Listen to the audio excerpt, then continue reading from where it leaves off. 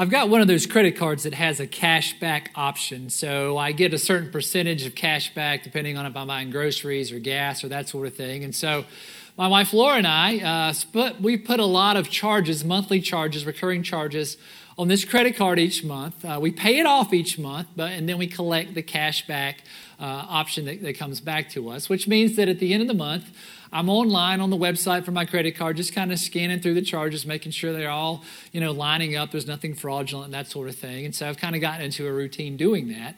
Until recently, I went to the web site to, reconcile my credit card, and I got there, and the layout had changed. I know that's minor to some people, but it really bugged me and freaked me out. I was kind of upset about that because I'd just gotten into a flow, and now everything's changing, and so I was a little upset about that. But then I noticed that there was an option that said, if you don't like the new layout, then you can click on classic mode and it'll go back to the way that it was. And so I'm like, well, that's good. I'm glad that they did that. So I clicked on classic mode. So I've been doing my monthly thing like I had been doing. And then I recently discovered that classic mode is no longer an option. And so I have to do the new mode, which I've started doing that, but it's driving me crazy. So I'm not all the way there yet. I haven't made the mental shift to say that this is the new normal. Has anything like that ever happened to you in your life to where just when you get down a certain routine or a pattern, something comes along and it changes, and you don't really have a time to adjust to that? You have to jump into the new normal, but you haven't physically or more to the point, mentally or emotionally kind of bought into that transition. And so we kind of go into that new beginning in a defiant sort of manner. Well, if that's ever happened to you, or you think it might happen to you, or you're struggling with that right now, that's what we're going to be talking about today. How we start new things before we're ready to do that. How do we wrap our minds around that, and how do we make that transition? As Kevin said, we are in this series of messages on transitions, and we've talked about in any transition that we go through in our life, there are three major steps. There is an ending, something has to end that we have to let go of. There is a new beginning that starts, and in between that, there's this thing called the neutral zone, to where we weren't quite where we were, we're not quite yet where we're going, and so we're in this kind of neutral zone. We talked a lot about that last week. So think of it in terms of a circus performer up on the trapeze. You have to let go of the one trapeze and you have to grab hold of the next one. And in between that, you're kind of floating through midair. Well, we're talking about today grabbing hold of the next trapeze before we might be ready to make that transition to whatever it is that God's called us to do to start. We might be there sooner than we had hoped to be. So if you have started something, getting ready to start something, you just think you're not ready for, you haven't been able to wrap your mind around it, this message hopefully will give you some good news. And we do have some good news about new beginnings all throughout the Bible, and we're going to turn to the Bible today to seek God's wisdom about how we can make new beginnings in our lives, especially when we might not be ready for them. We're going to be today in the New Testament in the book of Acts. Acts is really short for Acts of the Apostles, really the actions of the apostles. The apostles were early leaders of the church. They started the Christian church in the first century. An apostle means to be sent out in the name of Jesus, sent out to tell people about Jesus. So the book of Acts is about how the Christian church started, the actions of the apostles. It was originally written by the same guy who wrote the Gospel of Luke. And originally Luke and Acts were all just one big book put together. But when the Bible got put together, the people who put the Bible together chopped it in half, and they put Luke's gospel with the other gospels and kind of put Acts after that. So anyway, that's where we are, and we're going to be in the first century. We're going to meet a man named Saul, and Saul is a Jewish religious leader, and he's a very devout follower of God. And he is very adherent to the Jewish religion that we find in our Old Testament. And Saul has learned that there is a new movement in Judaism, and it's centered around a man named Jesus. And Saul has a problem with this because people are saying, you know what? Jesus now is the way that God has revealed himself. We need to follow Jesus, and we don't have to follow the Old Testament, which was their only Bible then, as much. And Saul has a real issue with this. He's like, look, God gave Moses 613 commands. To be Jewish means we follow 613 commands. We don't start ignoring any of these commands. What are you, crazy? We got to follow a guy who says he's the Son of God and we just have to believe in him and that's all we need to do? You guys are crazy and you're blasphemous. And so I'm going to shut down what you're doing. And so Saul really believed that the Christian movement was blasphemous. And so he used to go and have the Christians arrested. Some of them were executed because of their faith in Jesus. And so Saul, he's adamant in doing this. And I know we look back and we think, well, what's the big deal, Saul? Why you got to be in your bonnet, dude? What's going on? What's the problem here? But that'd be like me coming in today and saying, you know what, everything that I've talked to you about Jesus, you've learned about Jesus, ignore, throw it out the window. Get rid of your Bibles. We don't need those anymore. We're not going to come to worship anymore. Don't go to your small groups anymore. We're not going to do communion anymore. No baptisms, no confirmations. Forget about it all. That's all stuff in the past. God has made a new revelation to the world. And this time, it's not God's son, but God has sent his daughter into the world, and her name is Helga, and she is a wealthy, powerful corporate attorney who was in Wall Street. And she has been revealing who God really is, and people really have reacted against that. And so they trumped up false charges against her, and she was electrocuted in the electric chair. And what we need to do is stop going to church, and we need to start going into the courtrooms on Thursday afternoons and forget about reading the Bible. We need to read the legal briefs that Helga wrote. And at the end of that time, we're going to eat some charred meat because it reminds us of her being charred in the electric chair, right? Now, if I said that to you, what would you say to me? You are nuts, Kyle, right? That's exactly what Saul thought the people were doing with Jesus. This is the Son of God. We've got the written laws of God right here. How can he be the Son of... We're supposed to eat his body and drink his blood? You people are whacked out and you deserve to go to jail, right? And so Saul was on fire for this. And so that's where we pick up the story today. He is going after these Christians who are messing up religion. So we're going to be in the book of Acts, chapter 9, starting with verse 1. Meanwhile, Saul was still breathing out murderous threats against the Lord's disciples. He went to the high priest and asked him for letters to the synagogues in Damascus. Right? Synagogues were where Jewish people gathered to study the law and do religious things. Damascus is a city in Syria. So that if he found any there who belonged to the way. Interesting thing, the Christian movement was originally not called the church, it was called the way. No way, right? You expect the word dude to be in there. And so, but Jesus said, I am the way, the truth, and the life. So it was called the way, the followers of the way. Whether they're men or women, so that Saul might take them as prisoners back from Damascus, back to Jerusalem, the capital of Israel. As he neared Damascus on his journey, suddenly a light from heaven flashed around him.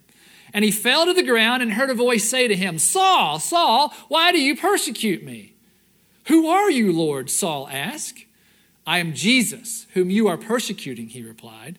Now get up and go into the city, and you will be told what you must do. The men traveling with Saul stood there speechless. They heard the sound, but they didn't see anyone. So Saul got up from the ground. But when he opened his eyes, he could see nothing. So they led him by the hand into Damascus, and for 3 days he was blind and did not eat or drink anything. So we see the man named Saul begin to go through a transition. He is going to end his persecution of the Christian church, the way, because he has seen Jesus in person directly, and Jesus told him to stop it. He said, stop persecuting me. Stop persecuting my church. And then Saul was blinded and he was sent to Damascus to wait. So this was Saul's neutral zone. Right? He's not where he's going yet. He's not where he had been. This is the time for him to hang out in the neutral zone. He's blind for these 3 days. In the meantime, God goes and appears to a man named Ananias. He says to Ananias, I want you to go to Damascus. I want you to go to this certain street. You're going to find a man named Saul there. He's blind. I want you to lay your hands on him so that he can see again. Ananias said, that's great, God. There's just one problem. Is that the same Saul that's having the people who follow Jesus arrested and killed? Because if it is, I'm not so keen on going and doing this for you. And of course, this is me paraphrasing, by the way. Of course, God says to him, no, I need you to go. It is the same guy, but I have plans for him. I'm going to use him to take the message, the gospel of Jesus, out into the world to everyone who is not a Jew, right? A Gentile, someone who's not of the Jewish faith. God had Peter and the other disciples who were taking the gospel to the Jewish people. They were Jewish. Now he's going to send Saul out into the world to tell people about Jesus who are not Jewish. And so Ananias reluctantly goes. He finds Saul. He lays hands on him, on his face, and it says that something like scales fell off of his eyes and Saul could see again. And then Ananias baptizes Saul in the name of Jesus. And so Saul is born again. Eventually, he changes his name from Saul to Paul, which symbolizes his brand new start in Jesus. And Saul starts to go out and he starts to witness for Christ. And we jump back in the book of Acts, chapter 9. Saul spent several days with the disciples in Damascus, and at once he began to preach in the synagogues that Jesus is the Son of God. And all those who heard him were astonished and asked, "Isn't he the man who raised havoc in Jerusalem among those who call on his name? And hasn't he come here to take them as prisoners to the chief priest?" Right? Isn't this a guy who's killing Christians? Is he like doing some kind of undercover sting here? What's going on? Yet Saul grew more and more powerful, and he baffled the Jews living in Damascus by proving that Jesus is the Messiah. And of course, Saul/Paul is going to go on and he's going to found churches all over the Mediterranean world. He's going to write the churches lots of letters that become most of the New Testament. And he's going to help accelerate the Christian church faster than probably anybody. And so it's just dramatic transition that Saul has as he becomes Paul. And so we ask ourselves, well, so what? So what does that mean for us in the 21st century in South Park? And we're not Jewish and, we're not blind. So what's the point? What does this have to do with transition in our lives? I think that we can learn an important lesson from Saul's journey that applies to our lesson as we deal with transitions. And this is what I think the so what kind of moment is. To complete the transition, begin the new mission. To complete whatever transition we've been on through the ending and the neutral zone, we must begin the new mission that God is calling us to. To complete the transition, we must begin the new mission. Now, you're probably thinking, well, duh, that's not rocket science, Kyle. We could figure that out. And that's absolutely true. But there's a distinct nuance here with the word begin, as in begin the new mission. William Bridges, who's the secular modern-day guru of transition, says that there is a difference between starting something and beginning something. There's a difference between starting something and beginning something. And this is how William Bridges defines that. He says that to start something is to do the physical act of starting something. I graduate from high school, I start college, I drive to the college, I live in a dorm room, I go to classes, I take notes, I take tests. That's the physical start. I graduate from college, I go and I start a new job. I report for work on my first day, my first week. I meet the new people, I have my desk, I begin to do my work.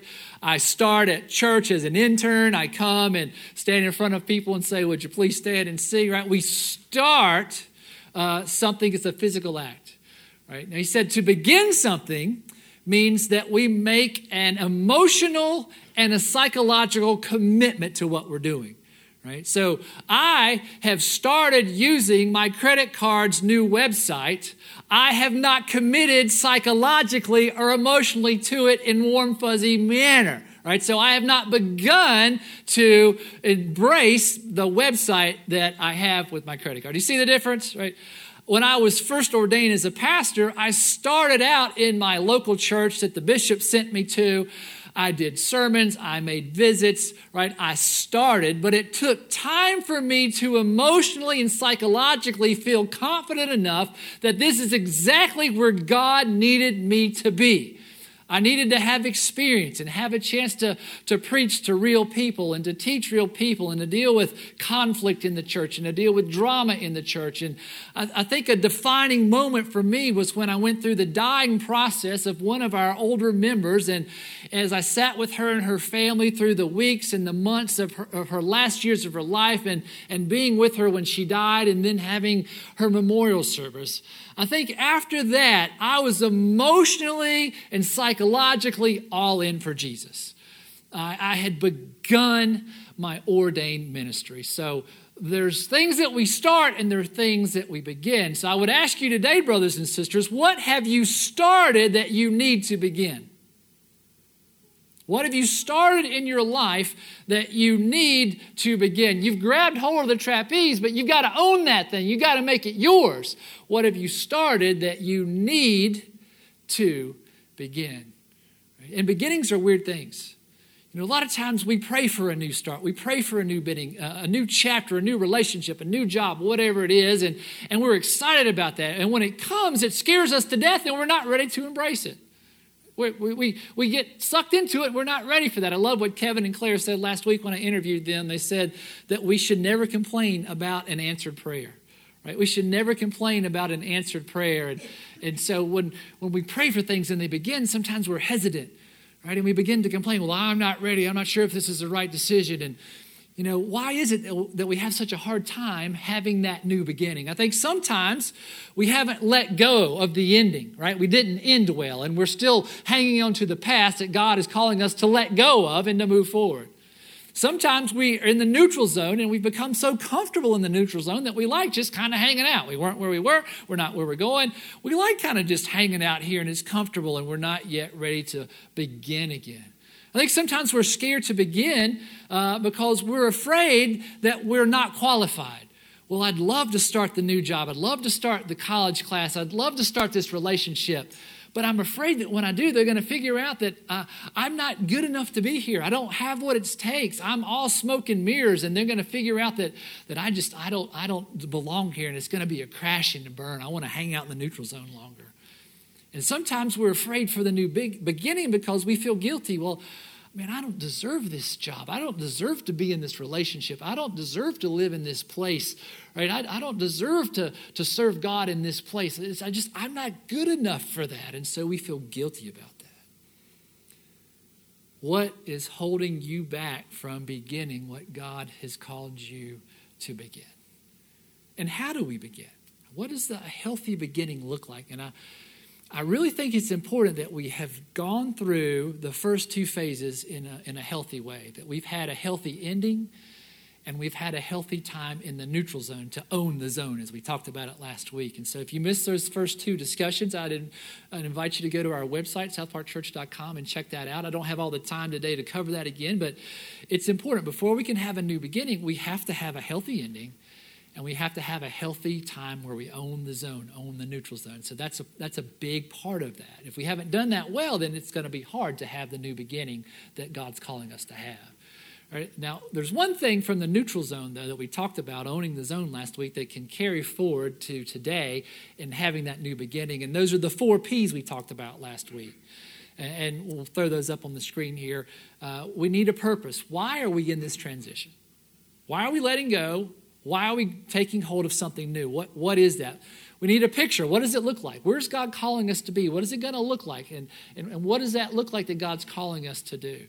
Right? What's our plan to get there? We have to deal with the letting go, the ending. We have to deal with the neutral zone. We have to plan to move into the new beginning. And then finally, what's my part? What's my role? Right? God, you've got me here.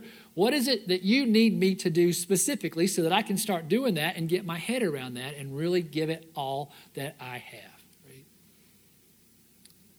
We need to begin the new mission. Right?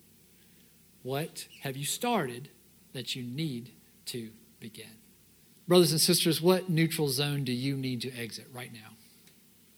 What neutral zone in your life do you need to exit right now? What have you started that you need to begin? What have you started that you need to begin? Another great example of the difference between a start and a beginning is our confirmation class that joined the church today. And we celebrate this publicly, this beginning of their being a public adult member of our church. Right? And this started when they were younger, when they were baptized. Their parents brought them here to the church and said, we want to raise them in the faith. And so it started when they were much younger, this relationship that we tried to help them grow into a relationship with Jesus. And today we celebrate that as young men, as young women, that their personal relationship with Jesus has begun. Right? And I think for each of them, it began before they walked in the room today. What we did today was a public symbol and a demonstration of their profession of faith in Jesus. But their personal relationship with Jesus started somewhere between when they were baptized and when they came up here today. That for them, they owned a relationship with Jesus where they began to be in a loving personal relationship where they called Jesus Lord and Savior. And we celebrate that today. What a wonderful beginning. But I don't want to just leave it with the confirmation class. I want to challenge all of us to begin to think about where have we started, what have we begun in our personal relationship with God? And I'm guessing that we're all over the board on this. There might be people who are here today in person or watching online or listening to our podcast who are hearing about God for the very first time. You might have come with a confirmation family. You might have just wandered in or been curious about checking out what's going on in the movie theater. And you're hearing the message about Jesus for the very first time. This is a start, right? We're so glad for you. We're so excited. This is a great opportunity to start something that could change your life forever. And so we'd love for you to come back and worship with us again. Watch us again online. Check us out. Listen to us again. Maybe check out one of our groups. If this is your very first time starting with God, we celebrate with you. And we want to do anything that we can to help you grow closer in a relationship with God. And then I'm guessing we've got people who are here who began a relationship with Jesus a long time ago, and the relationship is going well. And you love God, and you celebrate being here, and you worship God, you read the Bible, you pray, you're in a small group, you're serving God out in the world through our church, and things between you and God are great. And so maybe the beginning that you're looking for is what's the beginning of the next chapter with me and God? What's the next season that God's calling me to? What is God calling me to do with my gifts and talents? I might serve God in a different way. What's the next chapter that I need to begin in my relationship with God? Because things are good with me and God, and that's awesome. And God is always taking us to that next chapter. And then I'd like to address those of us who are here today who we've started a relationship with God, but it hasn't begun yet. We're coming and we're checking out worship. Maybe we're in a small group. Maybe we're serving God. Maybe we've been in the church a few weeks. Maybe we've been in church a few years. And for us, things are okay with God. God's in our head, right? But we haven't made the emotional, we haven't made the psychological, we haven't made the commitment to begin a relationship with God to where we don't just give God our head, we give God our heart. And we give God our emotions, and we say to God, Lord, I want to surrender to you. I want to give you my pride. I want to give you my ego. I want to give you my heart and soul. God, I am all in. I'm ready to do that.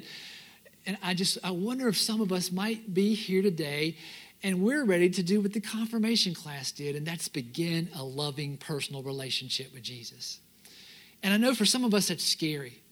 For some of us, we're afraid to look down deep at who we are. We're afraid for God to look at who we are because we're afraid that if God knows who we really are, God's not going to like what he sees there.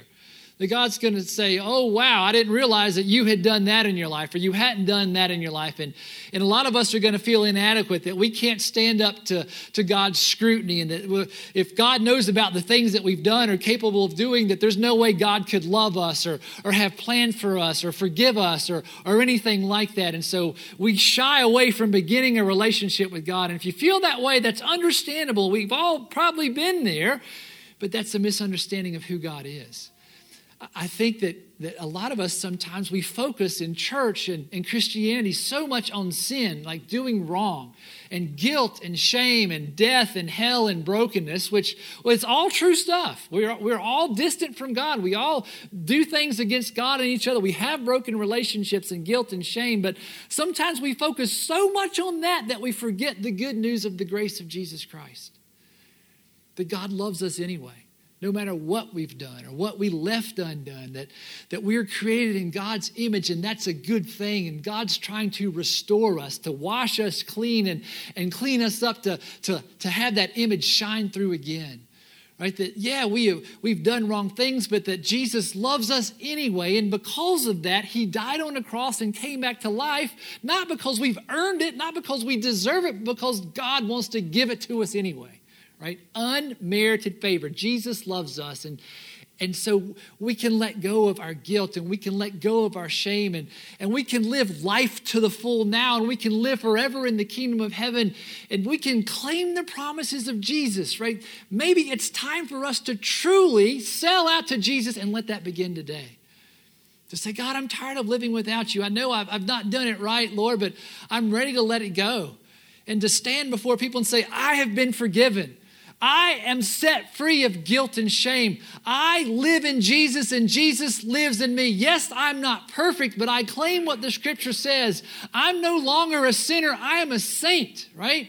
A saint doesn't mean we're perfect. It means that we're on God's team. That's what the Bible says. The New Testament says those of us who confess faith in Jesus Christ, we're saints, right? We're not perfect. We still sin, but we're on God's team and we have been redeemed, right? And that we can live forever. I will live forever. I will live life to the full now.